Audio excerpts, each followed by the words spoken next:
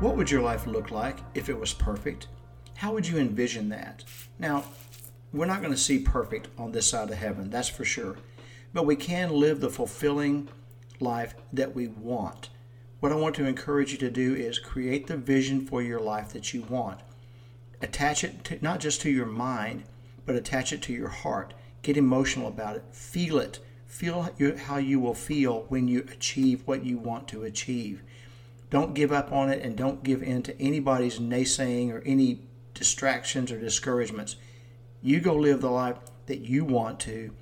Don't make it about making money. Make it about fulfillment, and that is something to consider.